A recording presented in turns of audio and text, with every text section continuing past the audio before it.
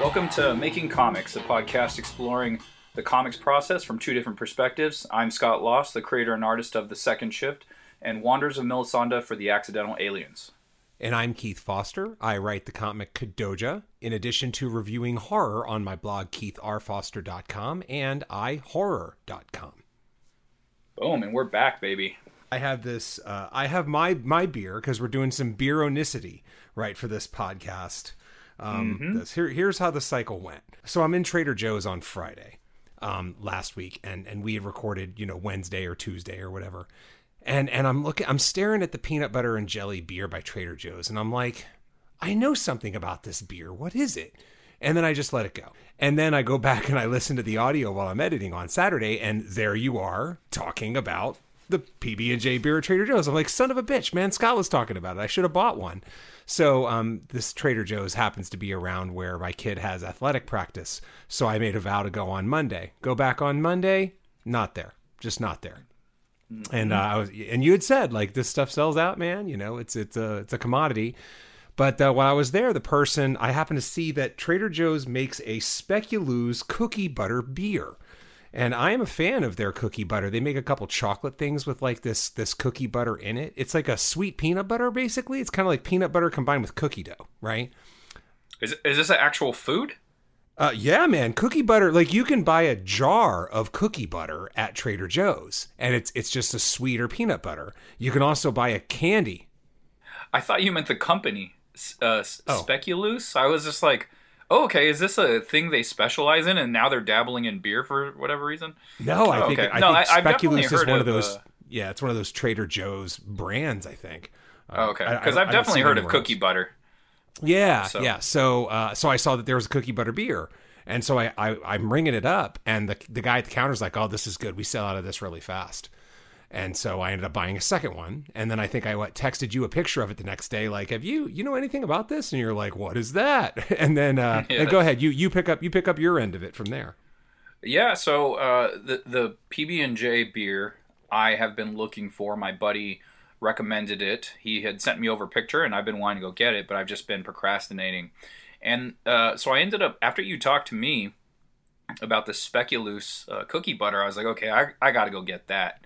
And so I called over to my local Trader Joe's and inquired about that as well as the PB&J. The guy got my hopes up, though. He was like, yeah, we have the PB&J. I just saw it the other day, but let me go double check to be sure. And he comes back. He goes, we got the cookie dough or the cookie butter. We don't have the PB&J. So I was let down, but it's also my fault for just procrastinating on it. It's been there. He said he saw it like 2 days ago. So yeah.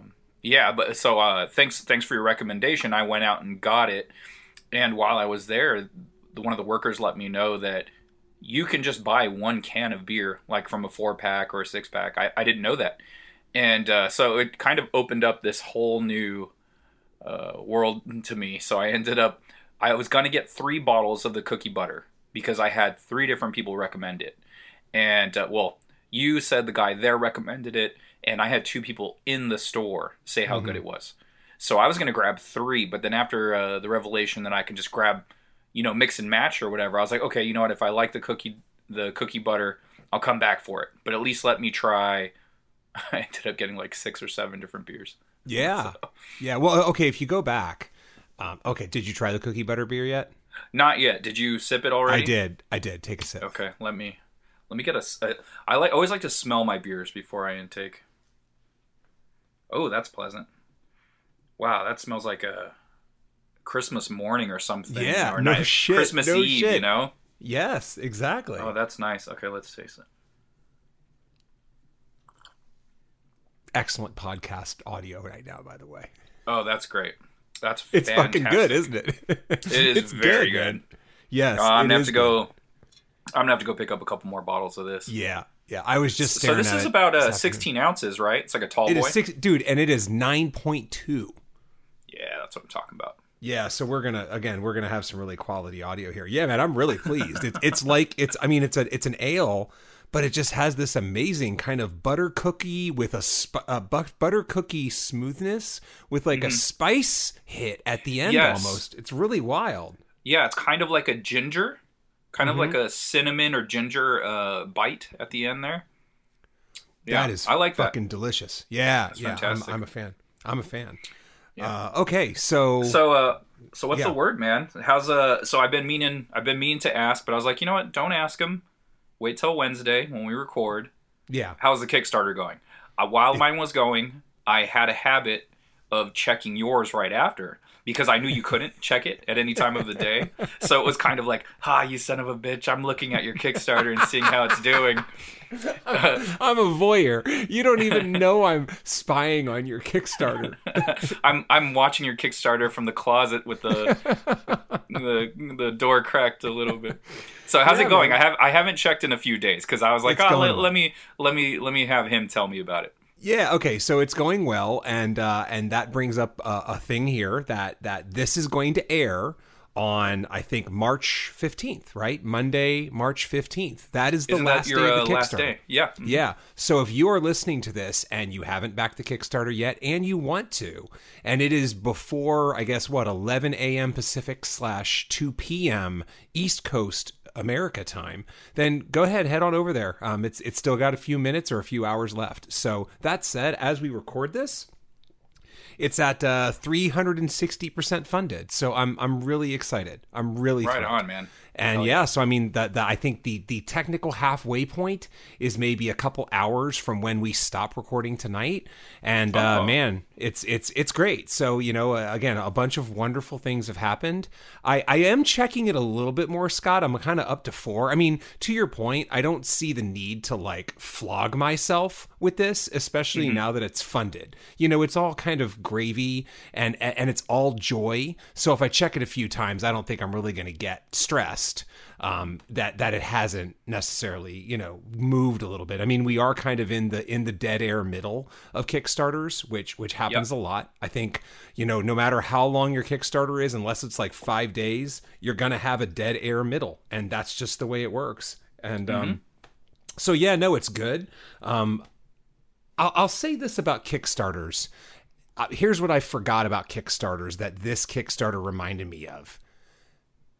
Basically, if you're doing one, fuck your plans, right? Because I don't know about you, Scott, but for me, I can have all the scripted plans in the world. Like on day 4, I'm going to do this. On day 5, I'm going to do this. On day 11, I'm going to do this. By the time you get to day 3, you realize that those were very interesting ideas, but you basically shot through about 12 to 14 days worth of ideas in 3. And now you have to think on your feet. And so it's been a lot of that. I actually did a Facebook ad for a few dollars, and I think it worked. I also worked with Mike, and Mike wrote a press release for it real quick, and we were able to ship that off. So I think it's got some mentions out there. Of course, it's got some kind of prime real estate perch right now because of the Project We Love thing. So yeah, and then I got a few more ideas along the way that anybody who's listening to this now will be able to see the fruits of, right? I just introduced the single issue comics tier. So as an add-on, you can get the set of 4 single issues and get them pressed. Like, we all grew up on single issues, I think. So there's I love single issues, you love single issues, and people have done pretty well on them for the first couple days too. So no, man, it's all gravy. To awesome. That point, how'd yours end up, man?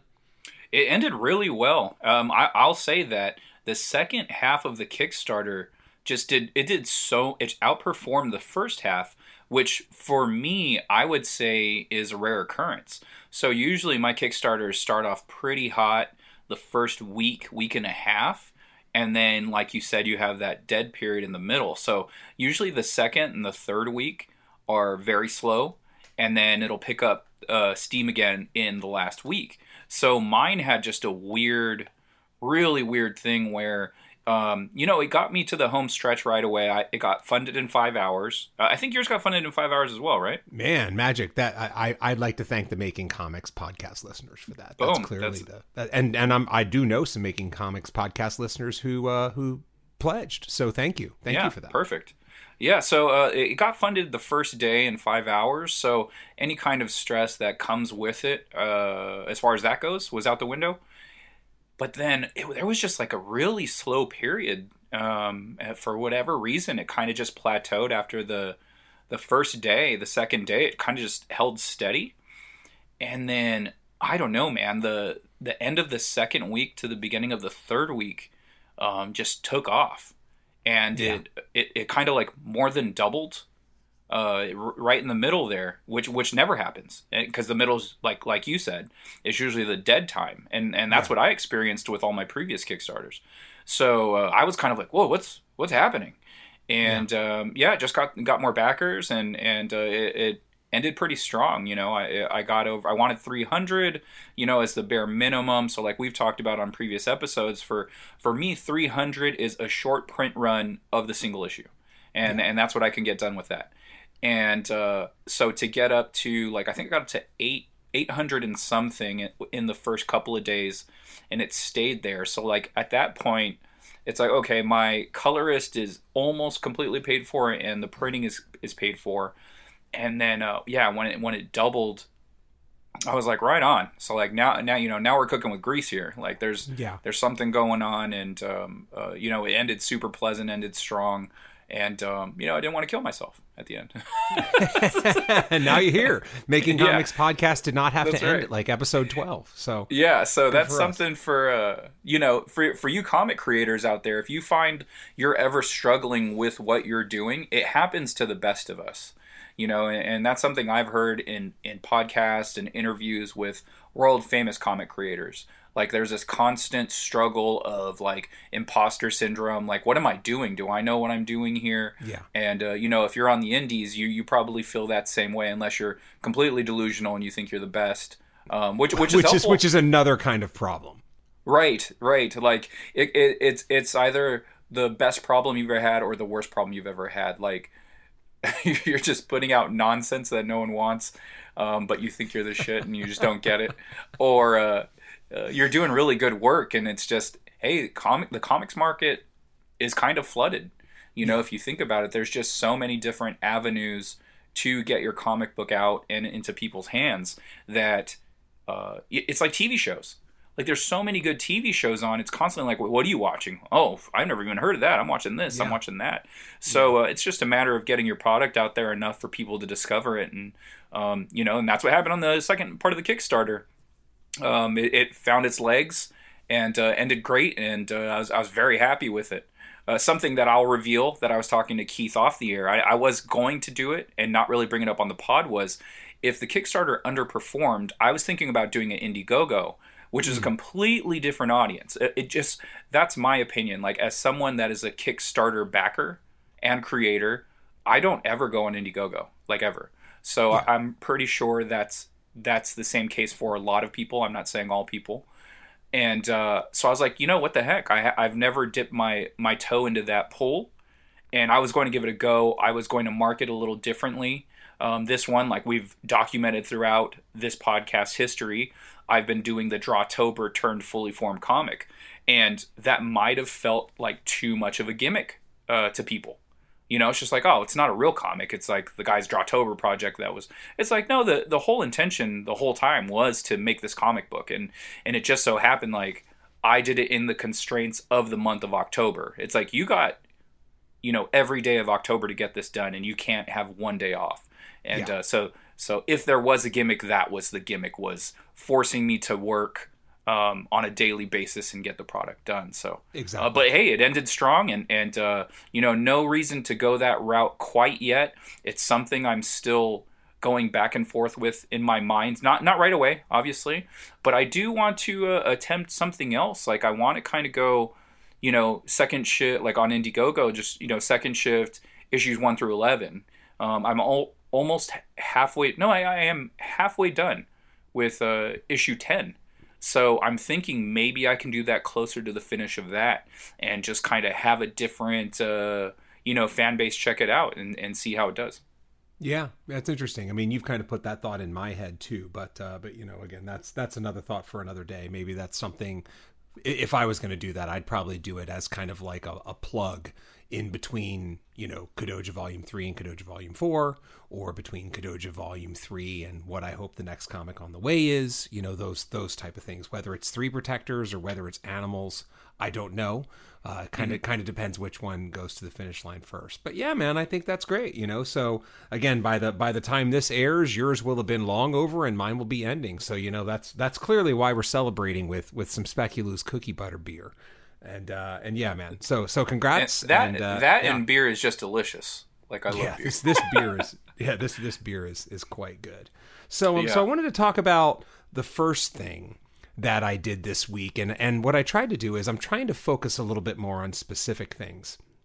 And this first one is a bit peripheral, but still relevant. And I mentioned to you in a text that I wanted to talk about it, which is it will have aged pretty well by the time anybody here listens and hasn't checked it out. But I wrote an article on iHorror.com for Marvel Comics in the 90s, Marvel Horror Comics in the 90s. And it's a great example of how sometimes what you think is a fantastic idea for an article needs to, you need to go back and kind of remember the books. Because at the time I went into this thinking, Marvel put out some pretty good comics in the 90s that were kind of the answer to the late 80s, early 90s horror craze. And I believe that I'm remembering this all correctly, is that Sandman came out, I believe, in the late 80s, I think late 88. That just really exploded. I mean, it's one of the masterworks of comic to me. I mean, I put Dark Knight Returns, Watchmen, and Sandman there. That is my magic three, I guess. And so Sandman came out and it blew everyone away. And then shortly after that, or somewhere around then, I think Hellblazer may have been in character, but really the Hellblazer thing launched, and then Vertigo launched, and then Marvel took notice, and they tried to answer with some of their stuff, right? So they answered with Rise of the Midnight Suns, which was a big crossover involving a couple comics and the Ghost Rider titles. And they also launched Terror Incorporated. And they also brought back Damon Hellstrom, or Hellstrom. The problem is, in this series, Hellstorm, he switches back and forth from Hellstrom to Hellstorm. It's like a conscious decision, and you just end up getting lost in it. But so I'm going through all this pretty quick, just the backstory, because I had an idea that I could do these things and find some pretty nifty things in the dollar bins. But then I read them, and Terror Incorporated is schlocky but fun. So Terror Incorporated got like a slight thumbs up from me. Darkhold got a big old 4 thumbs down, to quote Dave Chappelle. Dave Chappelle as Rick James. As Rick James, yeah. Yeah. So like Darkhold was just a mess. And I don't know if this is your experience, Scott. I cut this line from the article, but what I mentioned is anytime your guest appearance characters are doing a lot of heavy lifting, that's probably telling you something about your book. You couldn't go a couple episodes. It was like, here's Doctor Strange and here's Sabretooth. And it's like, what the fuck is Sabretooth doing in Darkhold? No, yeah, there's no way that should be happening. Exactly. And that was bad. And then the most interesting one, I think, was Hellstorm, because the first 11 issues, again, I didn't really like them. They were kind of the worst sort of bad. They were like 70s comics with an attempted 90s edge, and they were way too derivative of Sandman. Okay. Oh, and real quick for the Sandman, you're pretty close to dead on there. I looked it up, and the wiki says that the first issue debuted January 1989. So I believe you said late 88. So look at you. There we go. Boom. All the way to March 1996. Okay. Yeah. So really interesting. I almost got both showcases, but because I underbid. So yeah, I would have gotten both showcases there. Nailed it. But then what happened on Hellstorm is they tried out a relatively unknown at the time writer named Warren Ellis, and Warren Ellis carried Hellstorm home. I don't think it was enough to lift it past issue 21. He wrote about, I guess, 10 issues, but those issues are cool. And then he followed that up with a 4-issue miniseries called Druid that was also really good. It still has a few similarities to Sandman, but it was good, and it still holds up pretty well. And I thought that was pretty interesting, because again, the point being, I went into this with this preconceived notion that all these things would be fun. And it turned out of 3 books, I probably had about half of one that was actually good. And then one was sort of tolerable and the other stuff was just bad. Oh, okay. Oh, speaking of Warren Ellis, I took a trip to the comic store, and I was this one shop in downtown San Diego is called Now or Never. Until the end of March. So if you listen to this and you live in San Diego, you can go there. They have $2 bins, but until the end of March, they're $1. They're 50% off. And I found some Warren Ellis books that I had never heard of, and I picked those up because they were only $1. It's called Black Summer, and they're by Avatar Press. Or Avatar, whatever. I'm pretty sure it's Press. So the art looks interesting, and so I picked those up. So nice. Hopefully they'll be good. Yeah, only $1. You can't beat it. And found an issue 0 and an issue 1. I said, yeah, why not? Yeah. So what were you doing this week aside from the Kickstarter wrapping up? Was there anything else going on? Yeah. So the Kickstarter wrapping up was it's kind of. I don't know if this is right to say. It's like the footnote of the week because there's not much for me to be doing at the moment. Eddie Nunez is going to be doing the Kickstarter exclusive cover, and so he's either in the middle of moving or finishing his move. And then he has some Kickstarter rewards that he needs to wrap up, and then he can get to my cover. So we're looking at like a 2-month lull as far as that goes. So okay. I won't be able to ship anything out to anyone. It just doesn't make financially, when you're doing indies, it just doesn't make sense for me to go like, okay, I can get the regular edition printed and shipped to me and then start mailing those out along with the other rewards until Eddie's cover comes in, have those printed and have those mailed to me. So when doing the Kickstarter, it just made sense for me to write, okay, these will be delivered in July. And because that's when I estimate Eddie having the cover done, sent to me, printed, and everything shipped over. Yeah. So everything got tagged with July. And so I will be doing the PDF for the regular edition. I'll end up doing the backer surveys. And because I have a tier where you get your name in the back of the book. I think it's the $25 tier. So if you back $25 or more, you get your name in the back of the book. And so I'll have to do the surveys to collect all those names, get them in the back of the book, have Tristan from the Accidental Aliens create the PDF, digital and proof, send those over to me, send the digital out to all the Kickstarter backers, because I did have a digital only tier, and I believe that was to be delivered in June, May or June. So they'll get that well before that date, and so I'll get the things moving that I can get moving. But beyond that, it's kind of like, sitting on my thumb until that cover comes in. So, but everyone's aware, and it's fine. Like, there's no issues there because it is labeled for July. Yeah. I'm just so used to that turnaround though. Like, when I do Kickstarters, it's usually you'll get the book within 2 months of the Kickstarter ending, because the studio we actually used to coordinate the Kickstarters to align with Free Comic Book Day. So we would have the physical copies in hand by the first is it Wednesday in May, right? Is that right? Free Comic Book Day? I think so. Yes. Yeah. So we would do March to April, and then we'd collect the surveys and send the PDF out, have the books printed and sent back to us well before, or a week or two before March or the May Free Comic Book Day deadline, and just have them ready to go. So that was kind of our routine every year. Now we're not relying on the anthologies anymore. We're doing 2 different separate titles, and those can be done basically at any point in the year. So I'm kind of taking over that shift. The March. I just went a little early because of the Drawtober thing. It's like it just seemed weird waiting too long since October. Hindsight, I should have waited, but whatever, it's fine. So that's all the Kickstarter stuff. There's a lot going on there, and actually, I want to stop you right there, real quick, because you're used to a quick turnaround with Kickstarter, and in my case, my Kickstarter is going to be done with the campaign by the 15th. I put September as my ship date. Now, I hope to beat that, but I also still have some stuff to do, and I think I'm just being incredibly conservative with that, because Will should have the pencils and inks done by the end of this month. And I believe Eric Grissom, the guy who's doing the lettering for the 4th issue, will probably, we were just going back and forth on it, and he's thinking, late March, mid-April. So that's good. I'll have all the content by then, but that'll give me plenty of time to do some of this other stuff. So again, I'd rather just have a whole lot of runway ahead of me and beat it.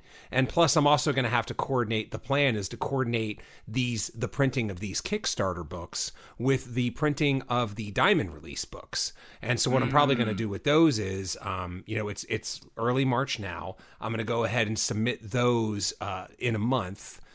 So in beginning of April to be in the June previews for product shipping in August. And then that would allow me to get all the books in August and turn them all around and go from there. So the date's probably going to be the date, maybe mainly because I have to consolidate all the stuff so I can get a better printing price. But the point of both of these things, I think, is that, don't underestimate how much planning goes into anybody. Any indie creator out there listening knows this, but you're going to get a lesson in logistics no matter what, and all you can do is just keep on cranking with the logistics, make the notes, understand the lead times, and plan accordingly. Yeah, honestly, I think your window is a little tighter than I would even care for. I would probably have pushed, me personally, because I'm a bit of a spaz when it comes to this. I would have pushed that even back to December, because there's over-promising and under-delivering is way worse than, the opposite. So, if you said September and then you really have it out in December, it's just there's going to be a couple of people hey, man, that guy told me September. So I always like to err on the side of caution. So even with that said, I usually have everything done before I even launch the Kickstarters. This is a personal preference, and I think we might have talked about this on previous episodes. Yeah. Is, backing Kickstarters where I didn't receive the book when I was supposed to, based on their estimates on time. And so I always overestimate on the delivery window. So I'll say, for instance, this one is I said July, but everything's done besides Eddie's cover. But and I always make sure to put that in the risks and rewards, I guess. I think that's what it's called. So I always say, hey, the risk is very low because the art is all done. So for me, I don't do a Kickstarter until the art is complete. You have a lot of moving parts and you have a lot of reliable artists. So it's every creator's level of comfort. So you're comfortable with your people. So there's nothing wrong with doing it the way you're doing it. Yeah. Me personally, it's okay, I won't even do this thing until the art's completely done. And the coloring, I trust my colorist so much. So it's the colors could be halfway done, and then I would get it going. But honestly, I wouldn't feel comfortable, and nothing to do with him. It's all in my personal level of comfort. It's I wouldn't even do the Kickstarter unless the colors are half done. No, that makes sense. But I mean, in my case, it's still a pretty conservative date, because even if the book, if the book isn't necessary, because what this tells me is issue 4 will be done by roughly mid-April. I'll then need to take a little bit of time and either work with Eric or do something. We're not sure where he's going to be on re-lettering issue 1 so the lettering fits with issue 4. So let's say that's done by May 1st. I then I have a month to basically assemble stuff, do whatever I need to, and just be really ready for when the book hits Diamond, for when the book hits retailers in the month of June. And then I'll spend the month of June promoting the regular cover release of it. And then generally Diamond is going to give you your results by the beginning of the next month. So on roughly July 1st, I'll have Diamond's numbers, I'll have all my numbers, and then I'll be ready to basically print it. And I will set this up where it gets printed pretty fast. So that would allow me to, again, if I'm putting an order through to the printer on maybe July 10th, July 15th, I'm going to get those books end of July, So anyway, there is enough slack time in there where I feel pretty good about it. And there's enough lead time in there where I feel good about it, and enough slack time where if anything goes wrong, I don't have to stress about it. And to your point, you sound like you got Yeah, 2 I'm month dealing window with there. professionals too, so yeah, it's great. Yeah, you got a 2 month buffer there where you'll be okay. So yeah, that is pretty good. Yeah, that was going to be one of my questions. I've worked with your printer before, so I was curious.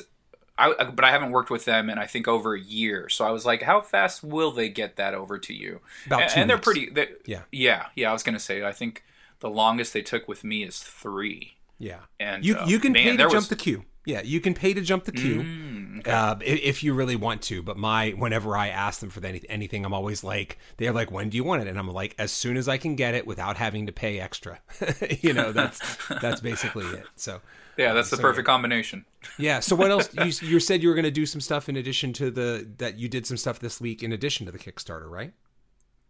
Yeah, you know what's funny is I was just like, oh, this was the footnote on the weekend, and I actually had a lot to say about the Kickstarter, which is funny. Yeah. And the other stuff now, in hindsight, isn't as much information. I've just been, I do have a couple more commissions or freelance work. The monthly freelance work is building back up, so I'm going to have to tackle that. One of my clients contacted me yesterday. I did tell him I'm going to have a couple of weeks where I'm just working on my stuff, and unfortunately, those 2 weeks flew by. And I had another commission from a longtime client, and I did the layouts. He got back to me right away, and I have not touched it in probably over a week. Just because I've been in such a flow with my interiors, I was just like, you know what, I'm doing me right now. Yeah. So I just stayed on the interiors, and something I talked about to you and the people listening at home. Sometimes as an artist, you don't feel like working on backgrounds. And then so the Slack method is really important for those times where you can just continue moving forward, working on whatever you feel like working on. So the background bug hit me the last week. So I've been working on backgrounds like crazy. And I love it. I'm so excited because it doesn't happen very often. And I'm actually finding some joy in doing the backgrounds. And it's moving quickly. And so that's kind of the beauty of the Slack method is working until inspiration hits you, and then you got to switch gears. So I'm tackling all the annoying stuff right now, and it's not so annoying, and I'm moving along. So I also mentioned last week that I was in competition with one of the Accidental Aliens. I'm trying to jumpstart him into finishing his first comic, and so we had the bet. It's just like, okay, let's see who finishes first. He started off at, I believe, 10 or 11 pages. I started off at 14. We are dead even now. We're both at 10 pages.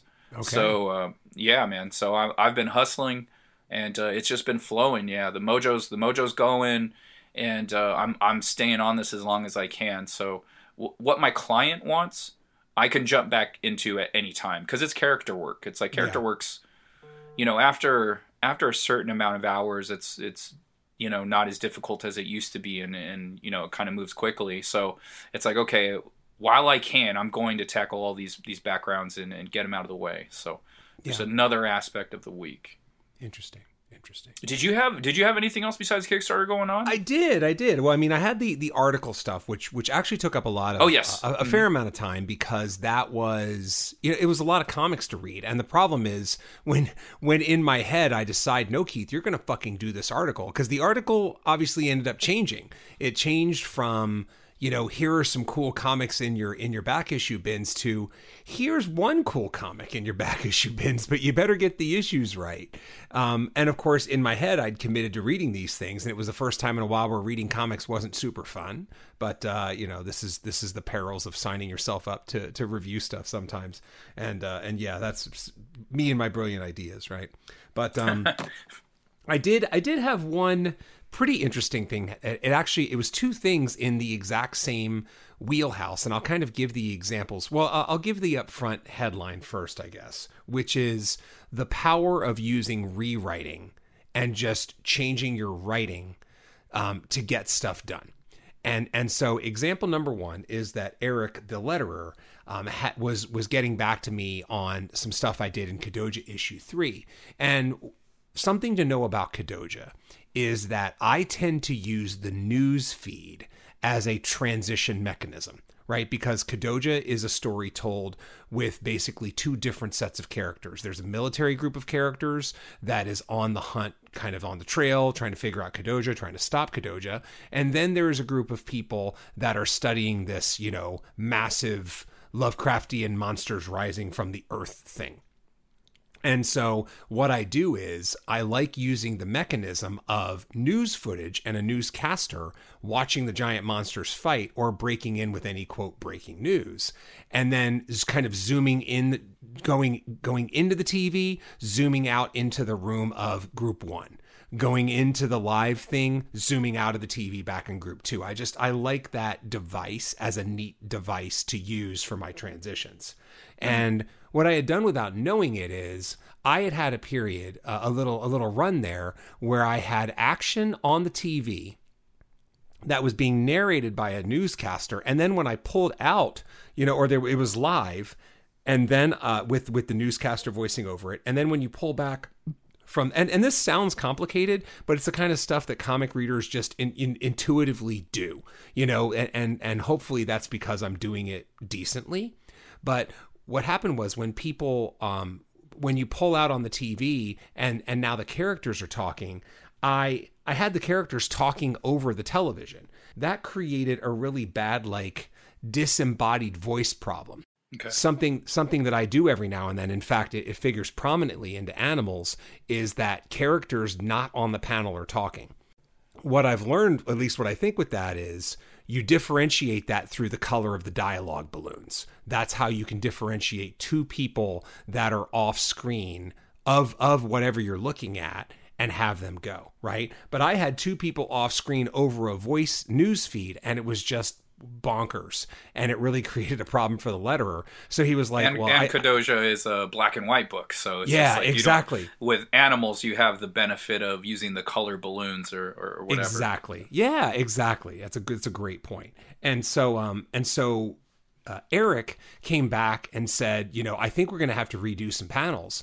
You know, why redo panels when I can just redo the dialogue? So what I did was I ended up conveying the exact same information, but in a different way. And I just gave the heavy lifting to the newscaster, basically.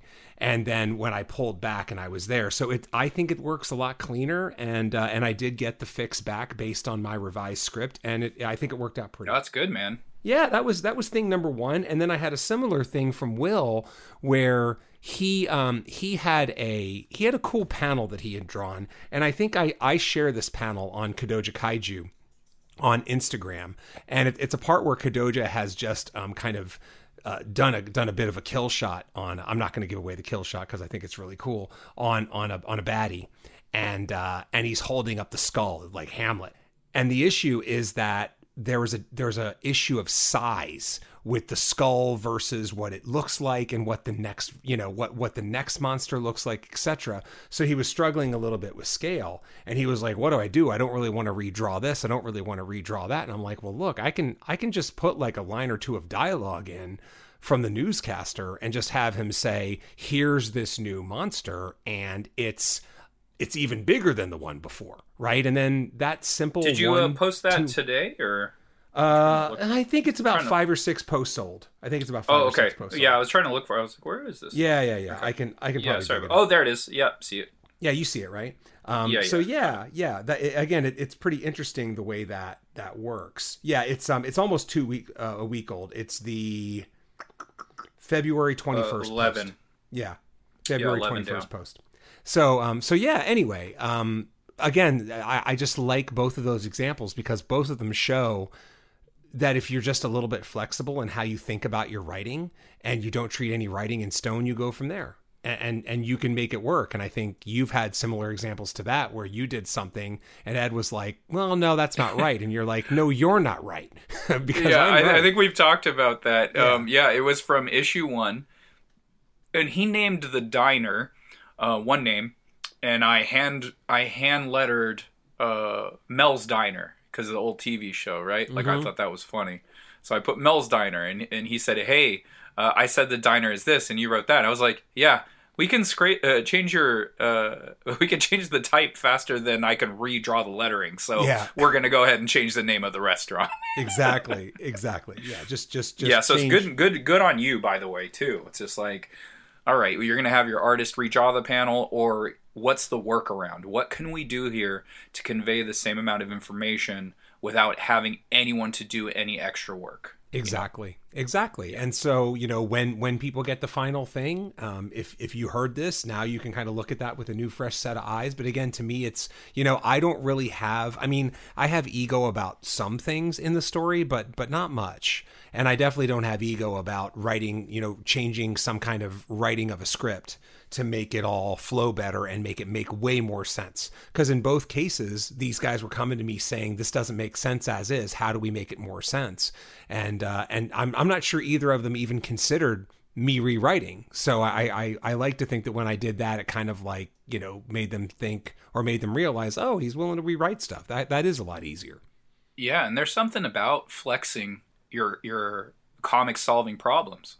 It's just like, okay, what's the best way to tackle this? How can I do this in just the writing? Yeah, and that's exactly. got to be kind of fun for you too at the same time. Yeah, exactly. And you mentioned kind of casually a line, one of the adages that somebody said, I don't know who, about writing, but like, writing is problem solving. That's it. You're just going to set about solving a series of problems. So anyway, that was, I did a couple other things this week, but I wanted to keep it to some things that have a little bit of a kind of a craft benefit, or at least a behind the scenes thing. So yeah, man, that was pretty much my week. Nice. I did get some. This is something I love doing, and honestly, I didn't do it enough at the beginning of this series. And I think, discovering my current printer, it made this more possible. So, I've been averaging about 3 covers for each of the last 3 issues that I've done. And because I basically do Kickstarters for each of my individual issues now, for whatever reason, for the second shift, like all the way up until issue 9, I wasn't doing a Kickstarter for every single issue. It was like every other issue or every 4th issue, something like that. And then I was like, wait, what am I doing? I should just do a Kickstarter for all of them, and let people pre-order it that way, and it gets the numbers up. And at the same time, with this new printer, I'm able to have multiple covers. It's like, well, I could do a Kickstarter exclusive cover. I can have like a Kickstarter higher tier, or just a higher tier cover. It's like on special paper or whatever. And so I've been doing that for the last couple of issues, and I really like to get ahead of it. So like, as dealing with this one for Second Shift 11, the one shot Drawtober issue. I finally got Eddie to do a cover, but it was really late in the game. And so that's no one's fault, really. But I should have had covers on the ready prior to that, and I didn't. So I like to remedy that. I like to have covers well ahead of time. Like I had just did the Wanderers #2, and I had 2 or 3 different covers, my cover and 2 guest artists. And I had those a year in advance. So I had those well before the Kickstarter. And so when it came to getting it done, boom, I had them colored and they're ready to roll. So, and I'm learning my mistake with this last one. It's like, you know what? It's best to have the next one's coming already in the tank. And so I do have one. I have my regular cover. I have one artist guest cover. And I just secured the second artist cover today. Nice. And this guy's... Yeah, man, I'm psyched. I actually backed this guy's Kickstarter project a year or 2 ago. Him and the writer, they've done multiple Kickstarters, and I backed the very first one, so I have the first issue of their indie book. And I'll reveal it later on once it gets closer to the project release date. But he has this nice Mike Mignola style, and it's just perfect. It's perfect for the storyline going on right now in the second shift. It's very creepy, and so it's going to go really well. So I secured him today, and nice. Yeah, it was kind of funny because I found him on via Kickstarter on Twitter, and I went to him like, okay, cool. He doesn't have that many followers. He's like this up and coming guy. He has a nice style, And after we talked about the cover and everything, and kind of agreed to move forward, very reasonable price. I ended up finding him on Instagram, and he has like 16,000 followers. I was like, oh shit. Oh, wow. Yeah, so he's a little more popular than I thought.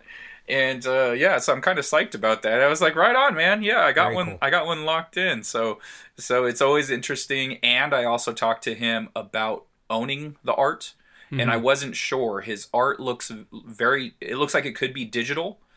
And but he was like, no, I do traditional pencil and ink, and then I digitally color. Okay. And so we arranged for me to also get the original art for that cover. So I'm super psyched about it. Nice. That's awesome. Yeah. Well, okay. So I guess that seems like it wraps up our week. Did we want to do part 2 of Gary Yap's email real quick? At least the second part that we wanted to talk about?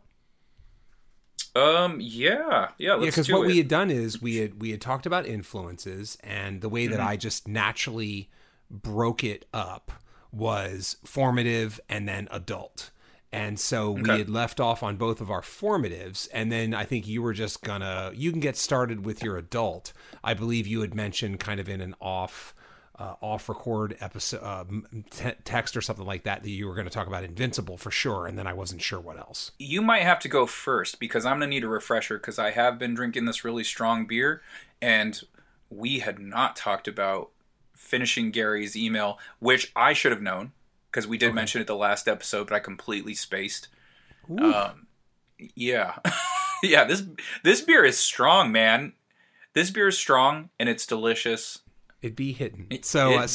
What happened was, actually, I might as well just go all the way inside baseball here, Scott. You started to talk about your adult years, and then we ended up erasing those 5 or 6 minutes of audio with the vow that we were going to revisit it this week.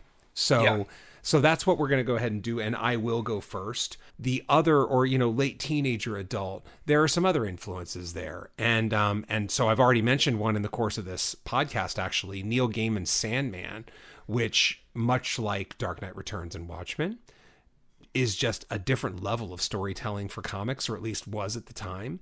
And really, again, kind of had that whole, this is what comics can be. The importance of Neil Gaiman's storytelling style to me at that age, even as a young adult, is huge. Because to me, Neil Gaiman has this kind of style where the loop doesn't necessarily close. You kind of have a character, and you think that character is forming an arc, and that, if you're picturing it as like an actual picture, there is a full circle nature. There's a closure nature to the way a lot of stories happen. And what I liked about Neil Gaiman's style is it really kind of meanders into some brand new place. And so you get closure, but you didn't get the kind of closure you thought. And I thought that was really interesting. And I think a lot of people do it now, but at the time it seemed pretty new to me. And for all I know, people did it in 1910 or 1755. I don't know. But he was one who really opened my eyes to that type of storytelling where it ends, but it doesn't end in quite the way that you ever could have guessed, and then so in addition to Neil Gaiman, there were 3 other comics that, as I was racking my brain, had a big influence on me. And the first one is Sin City, which I've talked about before. I mean, I do think I'm almost scared to read Sin City now, because I think if I read it now, it would just be like misogynistic and horrible. Because I know when I watched the movie, I was like, this is misogynistic and horrible. How did I like this? But its use of art, of just pure blacks and whites, was so cool to me. I just think that is one of the coolest things that ever hit my head, where Frank Miller was just using pure black and white. There wasn't any shading. It was just a use of black and white. And I thought that was so cool the way he did that. So that was beautiful. That was sincere. And I will say that still holds up, man.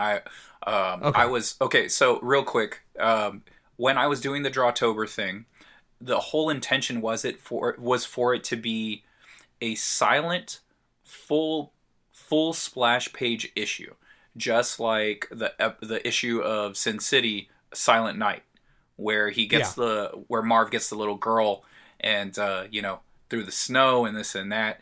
And so I went back and I checked that issue out again, and man, that stuff still holds up. So beautiful. Okay, well that is pretty well stocked at the Book Off near me. So when I go back and grab that Alan Moore, I might grab a little run of Sin City graphic novels too. Oh, but again, I'm fine with graphic novels. So that was number one, and then number two was and again I've mentioned this before as well. It didn't necessarily. Oh, okay. So these next two, the way they influenced me is that they were both really killer stories, and they were both indie as fuck. Right? And more importantly to me, the creators really took time in the back pages to express themselves. And the first one I'm talking about here is Infinite Kung Fu. So I've talked about Infinite Kung Fu before. I recommended it. It is my favorite comic of all time. In fact, Ed texted me through the week and mentioned that he picked up Infinite Kung Fu. And so I was really happy for that. So I'm happy for that. I love Infinite Kung Fu. Anybody who any additional reader is welcome. But since I have the single issues when it was, it never really finished, at the end of every issue, Kagan would take time to do he took 4 pages at the end to do Kung Fu movie reviews, and he would do it in he would do it as percentages of Gordon Liu's head, or he would do Gordon Liu would mean the film was dope, and then he'd pick some whack ass actor if it was like a whack ass movie. So you could tell by the face that he drew whether the movie was good or bad in his opinion. Oh, that's amazing. And he also, he did one storyline involving the 8 Immortals, which is, from what I understand, a really strong legend in Chinese folklore. And he took 2 pages to explain all of the 8 Immortals. He did that kind of shit in the back of every episode. And it's a bummer because I don't think any of that stuff made the trade, but it was so much fun, man. It was so cool. Oh, and that's the beauty and the benefit of picking up single issues, because if you pick up the trade of the Second Shift 1 through 5, the first volume, you don't get any of the pinups that I put in the first 5 issues. I did some process work in the end of issue 5. And so there's all these extras that you can get from certain creators' single issues. That's the benefit of double dipping. Once in a while, it's the other way. Sometimes you'll pick up the single issues and you're like, yeah, these were great. And they're like, hey, I got a trade paperback coming out. And it's like, well, but I already own all the single issues. Well, guess what? You don't have all this back matter shit, all these this concept art, all that fresh shit you just talked about. Man, that stuff's great. And do you got one more? Do you have a couple more coming? Because I want to talk about your first 2. Okay, go ahead. I'll let you go. I have one more, but I'll be quick. Hop back. And that is Brian Michael Bendis' book, a.k.a. Goldfish, which was a huge influence on me. Again, for the same exact reason, right? So again, Brian Michael Bendis, from my understanding, wrote a.k.a. Goldfish. This was way pre-fame. He was just grinding on the indie circuit. And he drew it too. And what I remember is he actually took photographs and then just sketched over them in a very minimal style, similar to Sin City, actually. And his dialogue was kind of, hard-boiled and quippy a la Tarantino at the time. But of course, these days in comics, people say a la Bendis. And he had an enormous letters page at the end of all the AKA Goldfish issues. It was at least 4 pages where he would answer all kinds of letters. He'd talk about music that he liked. He ranked crime films. He did all kinds of dope shit. And even talking about this tells me that when Kadoja Volume 4 goes to singles, I might do some of that because I love it so much.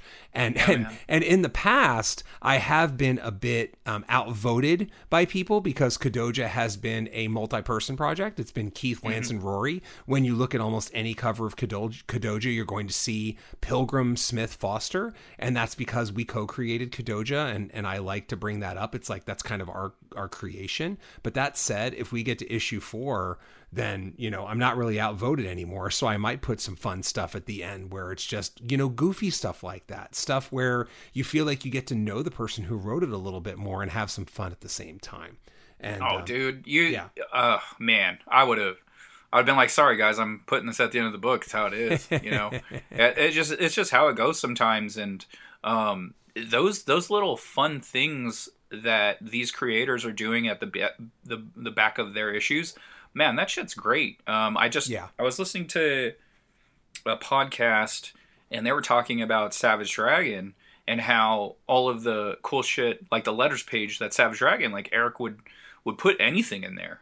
Yeah. And he would answer as honest as possible. And if anyone pays attention to Eric Larson in the comic scene, he's a very honest person.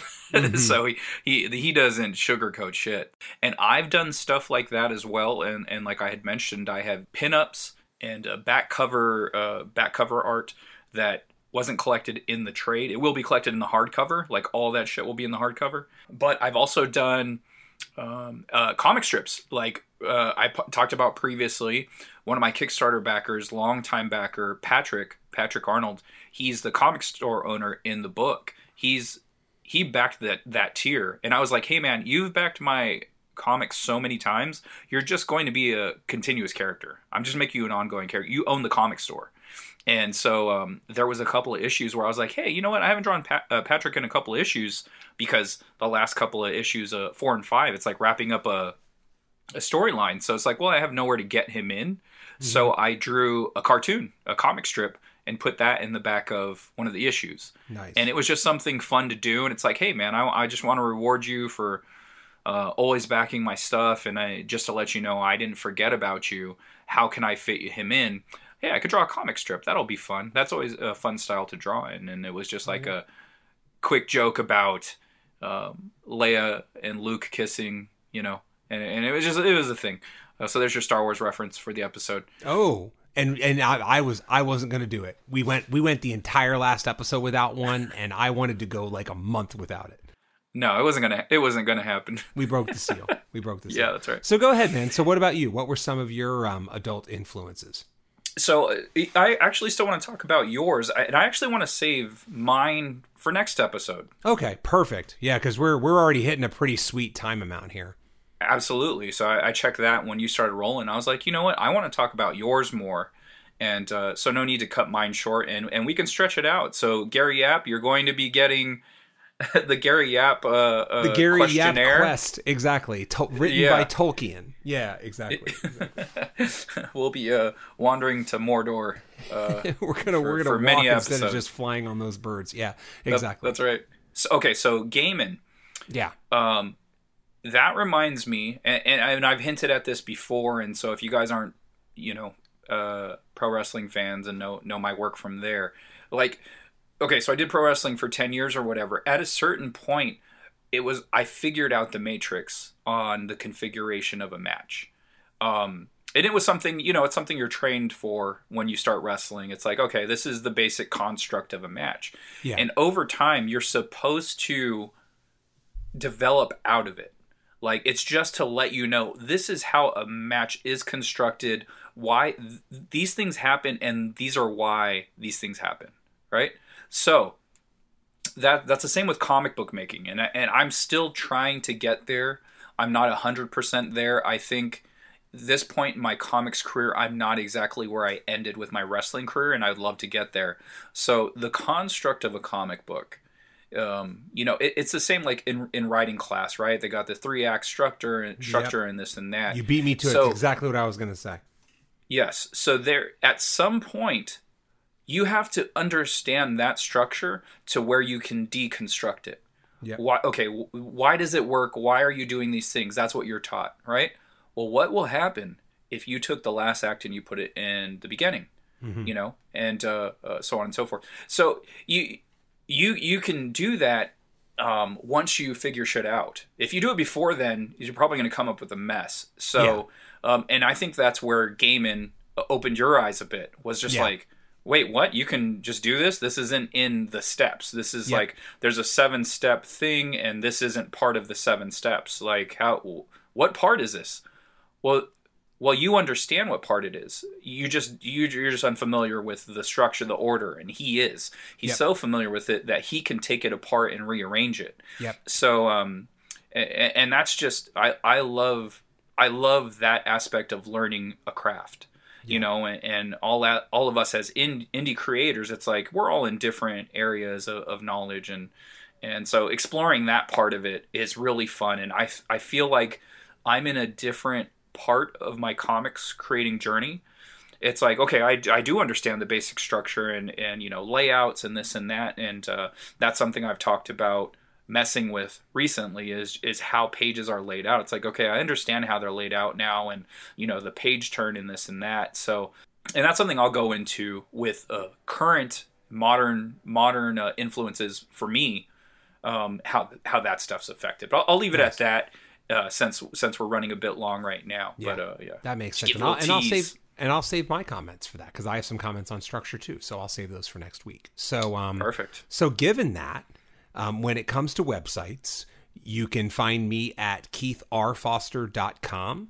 And if you have some interest in Kadoja, there's keithrfoster.com/Kadoja. I have a little bit on Kadoja there, as well as a store. And if you're listening to this early on the 15th, you can just look up Kadoja Volume 3 Kickstarter, because it is ending today as this airs. Do you also put like your review from iHorror? Is there a link there on your website, and it'll redirect you to that site? Perfect. That's correct. Whenever you go to keithrfoster.com, I kind of keep the best I can do with an active blog, and anytime an article goes up on iHorror, I have a nice link there on keithrfoster.com. That's perfect. And you can find my books at accidentalaliens.com.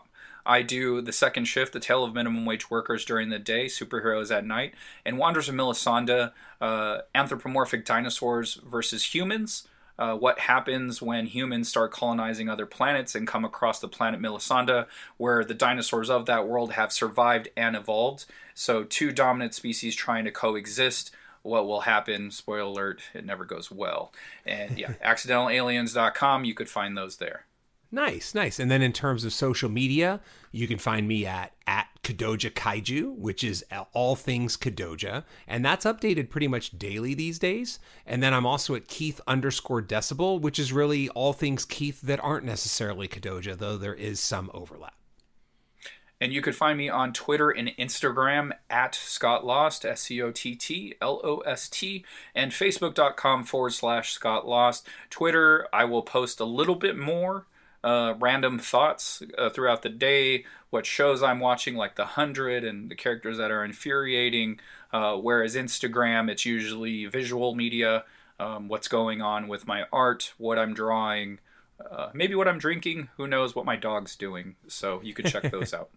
Okay, awesome, man. All right, that sounds like a week to me, man, so I'll see you next week. Yeah, and lastly but not leastly, if you got questions for us, much like Gary Yap, our buddy, you can contact us at makingcomicspodcast@gmail.com, and we will answer, what the heck? We will Ansel Adams that shit. We will paint Ansel a fucking Adams painting of Western. That's what we'll do. I don't even know if Jackson, that's right or if Ansel Adams did it. He may have done photography, but that's what 9.2 does, kids. Goddamn right. Well, Jackson Pollock, your question all over this podcast. You can look at it. We might even Van Gogh your question. That's right. You can send us that at makingcomicspodcast@gmail.com. What a way to end this episode. We'll see you guys next week. Thanks for joining us. Hasta la pasta.